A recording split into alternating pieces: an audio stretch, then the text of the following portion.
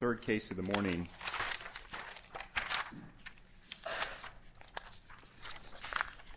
This is appeal number 232277, Randall Martin versus Robert Goldsmith and others. Yep, Mr. Kautzman.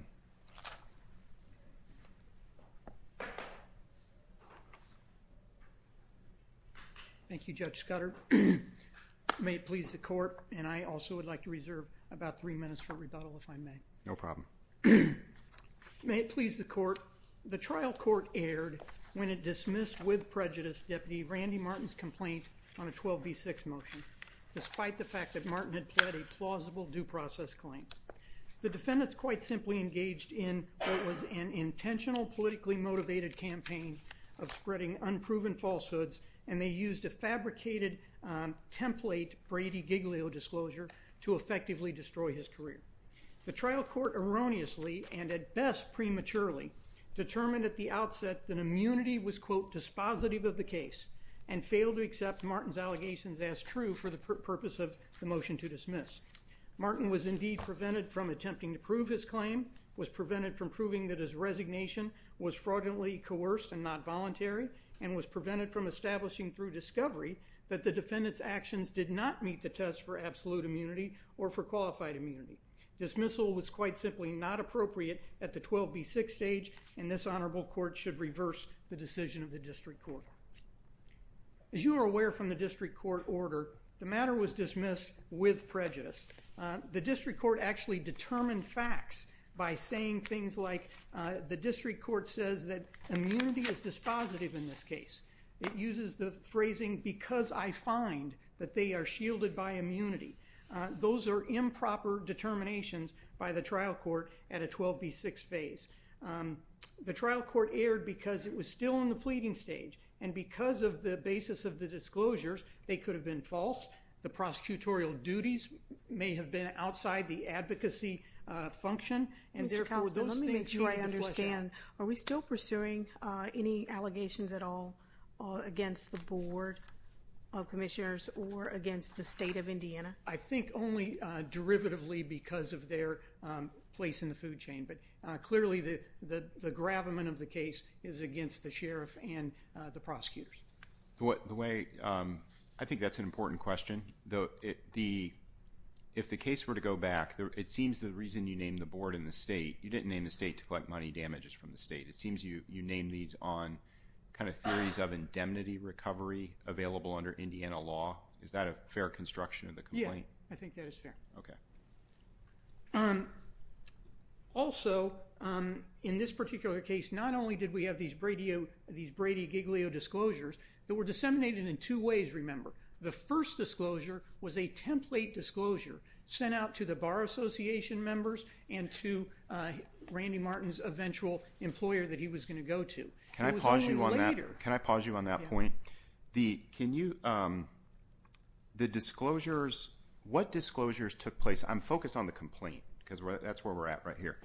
On May 3rd, 2021. That's the effective date, correct, of the resignation? Correct. What do you think you pled with respect to the disclosures that took place then or within a day or two? I think we pled that the template disclosure was sent to the members of the Bar Association, and an email, including the template disclosure, went to the town of Dayton, where he had the part-time employment that he had been offered full-time employment for. Okay. It wasn't until later that it became case-specific, and I think that becomes very instructive. But is there any disclosure, because we have both parties, right?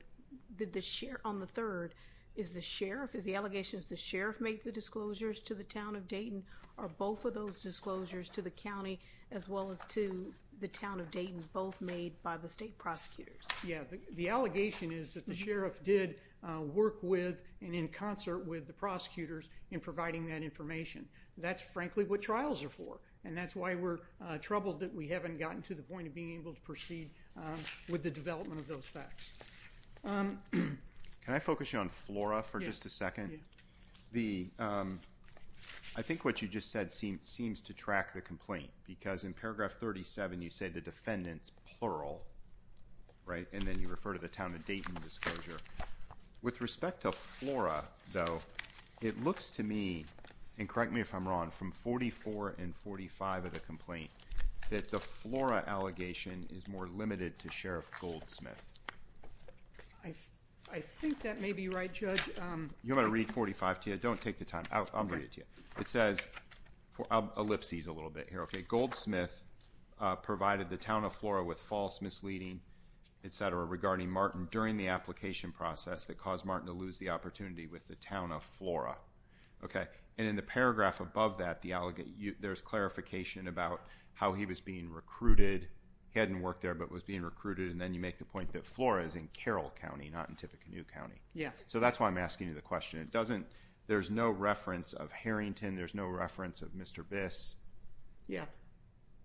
I think that we believe that the claim is broad-based enough to cover definitely Sheriff Goldsmith, but also the actions of the prosecutors, because they are the ones that helped draft this template disclosure that we believe also went to the town of Flora and killed that job opportunity. So I would be hesitant at this point to carve out and say that the prosecutors aren't in some way responsible for the loss of that job opportunity as well. So the district court even acknowledged, after it made those findings about shielded by immunity, even the district court acknowledged that this was, quote, a further step removed from a prosecutorial function when it started going to Dayton and to Flora and so forth and so on, and especially to the Bar Association. Let me back you up 2 steps, though. Before that, there was the finding about absolute immunity as regards to the disclosures in pending criminal cases. Are you still contesting that? And if so, how do you square that with the Supreme Court telling us we have to look at what the function of a prosecutor is, the advocate for the state, and is this thing happening during the pendency and in the judicial phase of a prosecution or a case? Yeah, I think that's a great question, Judge Pryor. I'm not Judge Pryor. Judge Jackson, call me. I'm so sorry. I think there's really 2 issues there. Number one, with regard to the actual case-specific Brady disclosures that were filed in cases, I think that normally meets a prosecutorial advocacy function. The question there is only whether or not they were knowingly or recklessly putting falsehoods into those disclosures. We think they were, and that would take them out of the ability to do that. I think there's case law that shows that that kind of reckless, knowing, intentional fabrication of evidence, I think that's from the Fields 2 case, would not be protected even in that function. Notwithstanding that, clearly the template disclosure, the ones that were not filed in the criminal cases themselves, we don't think enjoys any of that protection. So we think the court in the 12b6 ruling failed to address the clear issue here, and that's the deprivation of the tenured employment without due process of law. We believe the complaint was clearly sufficiently set forth under the plausibility requirements of Iqbal and Twombly. We have a 1983 valid cause of action. We've laid out the elements of due process in the complaint. The Indiana case of Marion County Sheriff's Board versus People's Broadcasting shows that he had a legitimate claim of entitlement to his job. And essentially, he was cheated out of the bona fide opportunity for an opportunity to be heard and to challenge the impropriety of those allegations that had never been established. But before we get to the merits, though, we still have to get around qualified immunity. If we find that releasing it to the County Bar Association, releasing it to cases or to law enforcement officers where Martin was not included in pending cases, even investigations, how do we get around this idea that there was no clearly established law on that second prong of qualified immunity before we get to the merits? Well, I think, Judge, it's a question of how narrow you draw that clearly established role of qualified immunity. We believe that it is clearly established that a government official like a police officer is entitled to due process before deprivation of that legitimate property interest. And I think that is clearly established. I think the question you're phrasing goes more to the manner in how they denied him due process. It would be akin to if this were an excessive force case And there's clear-cut case law out there that you can't use a nightstick or a flashlight to strike someone. But then someone comes in and says, well, in this particular case, they used some other instrumentality. They used a Barbie doll. And I never found a case where a Barbie doll used as a weapon was found to be violative of the law, so you can't point to qualified immunity in that regard. I think the same thing happens here. We know that they violated due process. He did not have an opportunity to be heard either for the loss of his Tippecanoe County job or for getting on that Brady designation and that template. And I think your question goes to the manner of which, and that's why I think the law is clearly established that his rights were violated.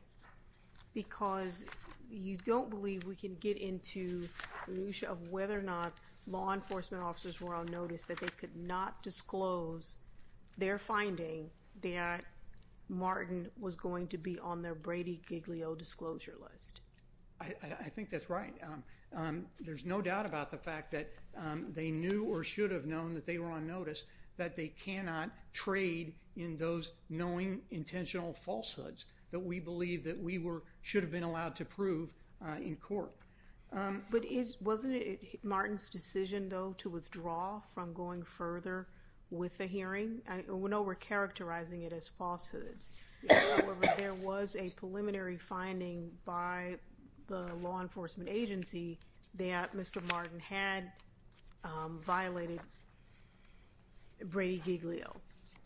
I agree with you, but we think that opportunity for hearing was illusory, frankly, that he had bargained for two things in that resignation agreement. One, that the allegations were going to be withdrawn, and the state tries to find some haven in drawing a distinction between charges being withdrawn and allegations being withdrawn, and I think it's a distinction without a difference. But he also bargained for a neutral reference letter. And I didn't see that language in the agreement. I looked for it. It's I think, the third prong in that agreement, Joe. I have it for you, I think. It specifically says in the agreement, I think it is number 3. Neutral letter of reference. The sheriff will provide a neutral reference to prospective employers of Martin that will only include the following information. Date of employment, position held, resignation, and resign for personal reasons. And that's the violation. Absolutely. I mean, that template goes far beyond a neutral letter of resignation. It's quite the antithesis of that. So my point simply is, it was not a voluntary resignation because it had conditions attached, and those conditions not only were not fulfilled, we believe that they knew that they weren't going to fulfill them, and that's why the very day the agreement was effective, May 3rd, was the same date that the disclosure went out to the members of the bar and to his prospective employer. That wasn't by accident. That was intentional, what we believe was misconduct, and they should not be shielded by immunity for that kind of action. I know I'm only down to 2 minutes, so I'd like to reserve the remaining for rebuttal if I can. Yeah, absolutely. Thank you. Thank you. Mr. Jones, good morning.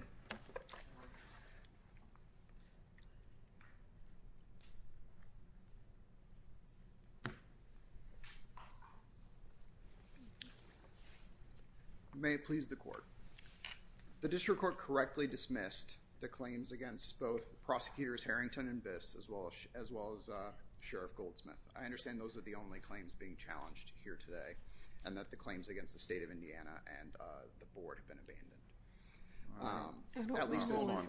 I don't know about that. They're not challenging that dismissal in this appeal.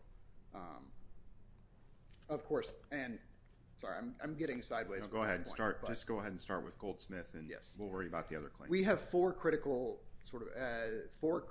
points that are the subject of the suit against the prosecutors and the sheriff. We have the disclosure made by the prosecutors in ongoing active criminal cases.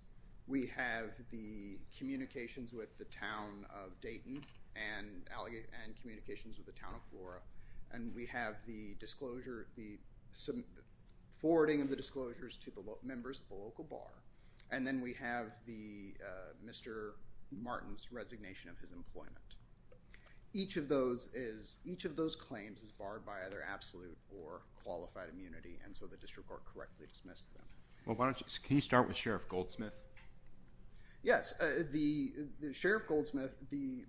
I think the central claim against Sheriff Goldsmith is that he deprived him of due process in relation to the resignation of employment. Right, and the district court, just picking up on what you said, the district court didn't resolve that on the basis of absolute or qualified immunity, but rather on the basis that Mr. Martin resigned, and what the district court said as well, if you voluntarily resigned, you voluntarily gave up your right to a hearing that way, and you can't therefore allege a procedural due process violation if they didn't give you a hearing because you forfeited it by resigning. And the question I have for you is, how is that really in any way consistent with the complaint? Because we're at the pleading stage. It seems as clear as day to me. Now, I don't know whether it can be proved or not, that the theory is one of coerced resignation. Go ahead. Sorry, that's the legal claim, absolutely. But the facts that actually that are actually pled, and it's Mr. Martin's burden to plead those facts, don't establish what coercion under this court's authority. That he was subject to investigation, that the special prosecutor was appointed to investigate him, does not rise to the level of a coerced resignation. This court hasn't held that didn't present any sort of Hobson's choice where it was, we are going to charge you with a crime unless you resign. That's not what happened here. On the eve of, they filed the charges, the merit board hearing was set. The only thing we can do is read the complaint. That's all we can do. Right? It's not what happened would come out in discovery, and everything you're saying may be right. I don't know. But when you look at the complaint here, I don't know how you can read the complaint any other way than he was induced, he was coerced. That's his allegation. Induced, coerced into giving up the hearing. That's the procedural due process issue. In exchange for these understandings, and then, the defendants did the following, beginning on the very, right as the ink was drying as the agreement was signed. And that's what he's alleged. I agree that he's alleged that he's alleged that he has been coerced and that he was induced into signing this agreement. But the facts that are actually alleged to support that coercion don't establish coercion under this court's holdings. What holdings do you have in mind? I think we looked at Polka. Polka is actually very similar to this, where you had a law enforcement officer who resigned in the face of a merit board hearing. And this court said that doesn't rise to the level of coercion, because the merit board hearing is where all of this could have been ferreted out. That was the process owed to Martin before the department could terminate him on the basis of the investigation and allegations. But instead of going through that process, instead of exercising his due process rights to a hearing before the merit board and then eventually judicial review by Indiana state courts, he and his attorney negotiate a resignation. He forgoes that opportunity to be heard and resigns. And he says he felt coerced and that he. What's your response to the concerns about I can't for the life of me figure. And I don't know whether it's true or not. Okay, all you have to do is you have to read the complaint. What would be the rationale for sending the template disclosure to all members of the Tippecanoe County Bar, including those that do trusts and estates work? Well, I think that is what we know in terms of prosecutors' Brady Giglio obligations is that the Supreme Court has erred on the side of caution. Or the Supreme Court has encouraged a prudent prosecutor errs on the side of caution. So how does sending the template disclosure to a member of the Tippecanoe Bar that writes wills fulfill a Brady Giglio disclosure obligation? It has nothing to do. It has nothing to do with Brady and Giglio disclosures. Well, I think that it's entirely possible that attorney may have had a prior case that involved criminal work, and the basis for our assertion that absolute immunity would capture even that relies on Van de Kamp and the Supreme Court's explanation that absolute immunity reaches beyond the four corners of a particular criminal prosecution. So let me ask you this hypothetical: Could the prosecutors, any prosecutors, what if they drafted a letter that contained in substance what the template disclosure, and they sent it to every sheriff's office in the state of Indiana. Absolute immunity? I think yes, Your Honor. And I have two reasons why I think... What if they sent it to every law enforcement agency in Indiana, Ohio, Michigan, and Illinois? I think as the boundaries of the disclosure get broader, we start to stray into sort of the line drawn in Buckley, where the Supreme Court says press releases are entitled to only qualified immunity, but not, I think it's Buckley that says press releases, those sorts of public communications by prosecutors are entitled only to qualified, not absolute immunity. Whereas Brady-Giglio disclosures, this court and the Supreme Court have been clear, are absolute immunity. And so this, I agree, sort of is on the border between those two things. At what extent a communication, here in our view, it's a communication to members of the local bar in a small county in Indiana, that a prosecutor could reasonably foresee is intended to Are you reach. overlooking our guidance from the Supreme Court that Brady and Giglio is case-specific? It's about obligations to specific defendants? No, Your Honor, I don't think so. And yes, the obligation arises in particular cases, but I think Van de Kamp hits this point squarely when they say even before you get into a particular criminal prosecution, the obligation on a prosecutor to maintain a database, to maintain a list, to have set in place procedures for handling and disclosing and distributing this kind of information is nevertheless shielded by that sort of absolute immunity. And I think to circle back to sort of where we began, paragraphs 38 and 39 of Mr. Martin's Van de Kamp is limited by its terms to disclosures in specific trials. Mm-hmm. I'm looking at the opinion. I can read it to you. I agree, Your Honor. I think, but our argument is sort of premised on how the court got there and what it was looking at, because it's not what Van de Kamp is looking at, though, is not the prosecutor who appeared in the particular case. It's looking at the supervisory prosecutors and the... Well, sure, because if a supervisor says, I think you need to make this disclosure, it's the line prosecutor after consulting or seeking advice from a supervisor, and so of course the supervisor is covered. And so if the court, and I agree that this fits, in our view, this sits on the boundary between, that this kinds of disclosure in this way sits on the boundary between, is on the boundary of absolute immunity. And if the court determines that this sits on is outside the scope of absolute immunity, because it's outside the scope of any particular criminal prosecution, then qualified immunity still bars the claim, because what Mr. Martin hasn't pointed to anywhere is any case clearly establishing a right against the disclosure outside of the confines of a particular prosecution. Okay, but here's the problem with that. What you're saying in that analysis is the two prosecutors should receive qualified immunity because there's some ambiguity around the kind of scope of absolute immunity, right? There's no clearly established law that's telling them they can't. Okay. The problem is that there's an error, there's an analytical error, there's a legal error in the analysis, because we got to remember, absolute immunity is a defense, right? Absolute immunity is a defense that the prosecutors are coming forward with here. Qualified immunity is immunity from liability on the plaintiff's claim.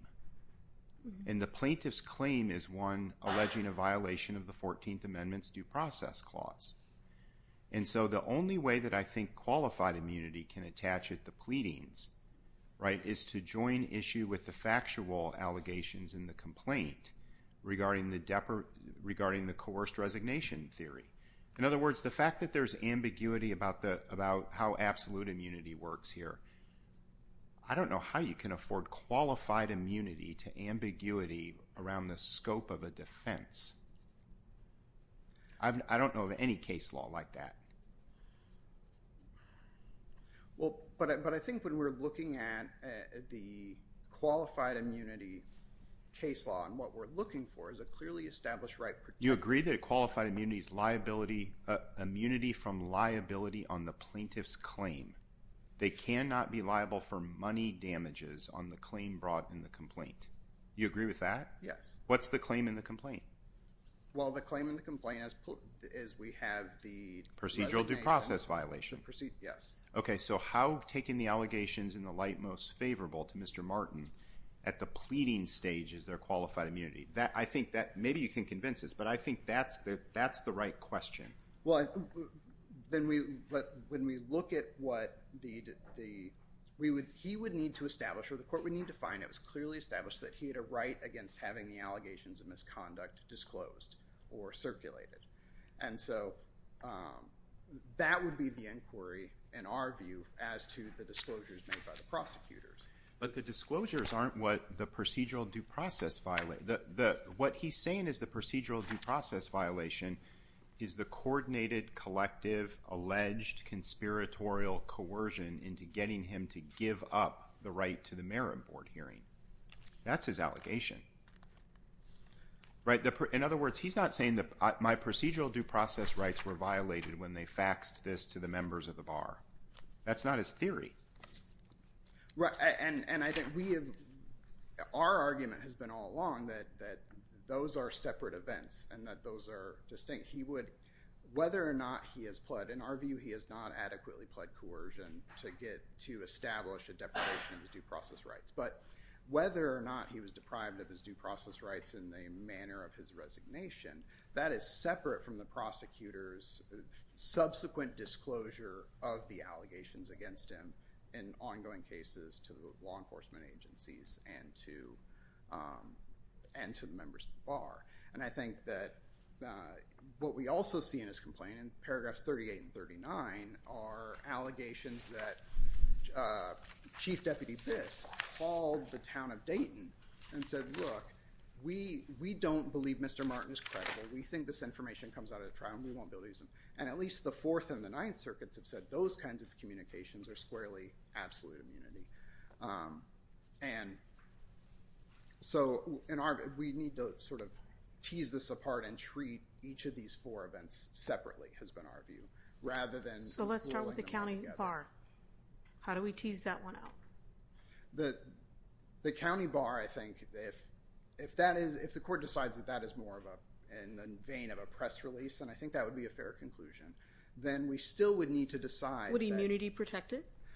I think qualified immunity would protect it, because remember the qualified immunity is twofold. There's first determining whether there's a clearly established right, and in our view, Mr. Martin certainly hasn't cited any case clearly establishing a right against having allegations of misconduct disclosed by a prosecutor. But that's not his allegation. His allegation is I was denied due process. I was induced into giving up my board hearing because I believed I was closing the door on these allegations. And it would appear there's a clearly established right against that. Well, and I think that the district court, in our view, correctly resolved that by saying that the facts don't rise. Even at the pleading standard, he hasn't pled adequate facts to demonstrate coercion. Simply asserting coercion falls into the vein of alleging legal conclusions, not factual allegations to establish coercion. And this court's also never adopted, to our knowledge, a fraudulent inducement state law theory exception to voluntary resignations. For that reason, we would ask the court to affirm. Before you leave the podium, I do want to follow up, though, on the last, is the disclosure to the Flora that was made by, I believe that's by the sheriff. Mm-hmm. Would that have been in violation of the agreement that the sheriff had entered into? I don't think that's a violation of the terms of the agreement. I think that, and to the extent it was, that's a state law contract dispute, not a federal constitutional claim.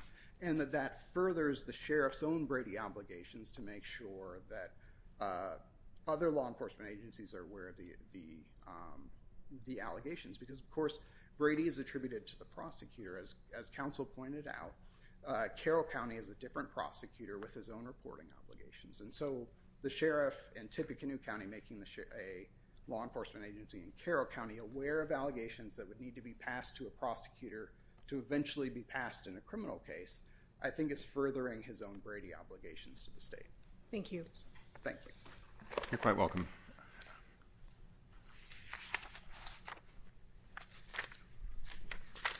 Thank you, Your Honors. Very briefly, to follow up on Judge Pryor's question just then, clearly that communication to the town of Flora did violate the terms of the agreement, and it's all then swept back into the fact that, but for the agreement, he would have been able to have that notice and opportunity to be heard. With regard to the questions about the clear-cut rationale of Brady decisions, it's very important for this court to understand that you have the ability to set forth that, as the amicus points out, these rights can coexist. We can have robust Brady-Giglio disclosures that go in case-specific filings in a court and give the accused what they need for impeachment evidence to fight their case. That does not mean that that should be at the expense of the due process rights of police officers. Those rights can coexist, and it's this weaponization and lack of standards in Brady-Giglio disclosures that have led to what the amicus points out as a rash of problems across the country. We are in a unique position right now of saying back to the district court, the facts were not fully developed. It was inappropriate to dismiss at the 12B6 stage. The facts must be flushed out to get to the question of whether or not the adversarial or advocacy role was fulfilled in the immunity test and in qualified immunity. So I think all those things are very, very important. A couple other questions, points that were made. Part of the facts, like we don't even, for instance, know when that disclosure got sent to the Tippecanoe Bar Association. There's nothing in the record that was able to be fleshed out because we didn't get to the facts. How many of those lawyers that got that thing even are criminal lawyers? How many of them had cases that were pending in a case that they would have been entitled to a Brady disclosure for? It was nothing more than a smear campaign. It had nothing to do with legitimate Brady disclosures. We believe the case is undergirded by a clearly established right. That is the right to receive due process before being deprived of a tenured property interest. Because qualified immunity and absolute immunity due to the advocacy role functional test are uniquely fact-specific, we believe it's incumbent upon this court to reverse the trial court decision and send it back for further proceedings. I'd be happy to answer any other questions, but I would point out that we believe that this is how some courts have referred to a breathtaking violation, a breathtaking injustice, if you will. And the bottom line is prosecutors... I think we got it, Mr. Kotz. Okay, we got it. Yep, we appreciate the advocacy of both sides. Mr. Jones, thanks to you as well. We'll take the appeal under advisement. Thank you, sir. You're welcome.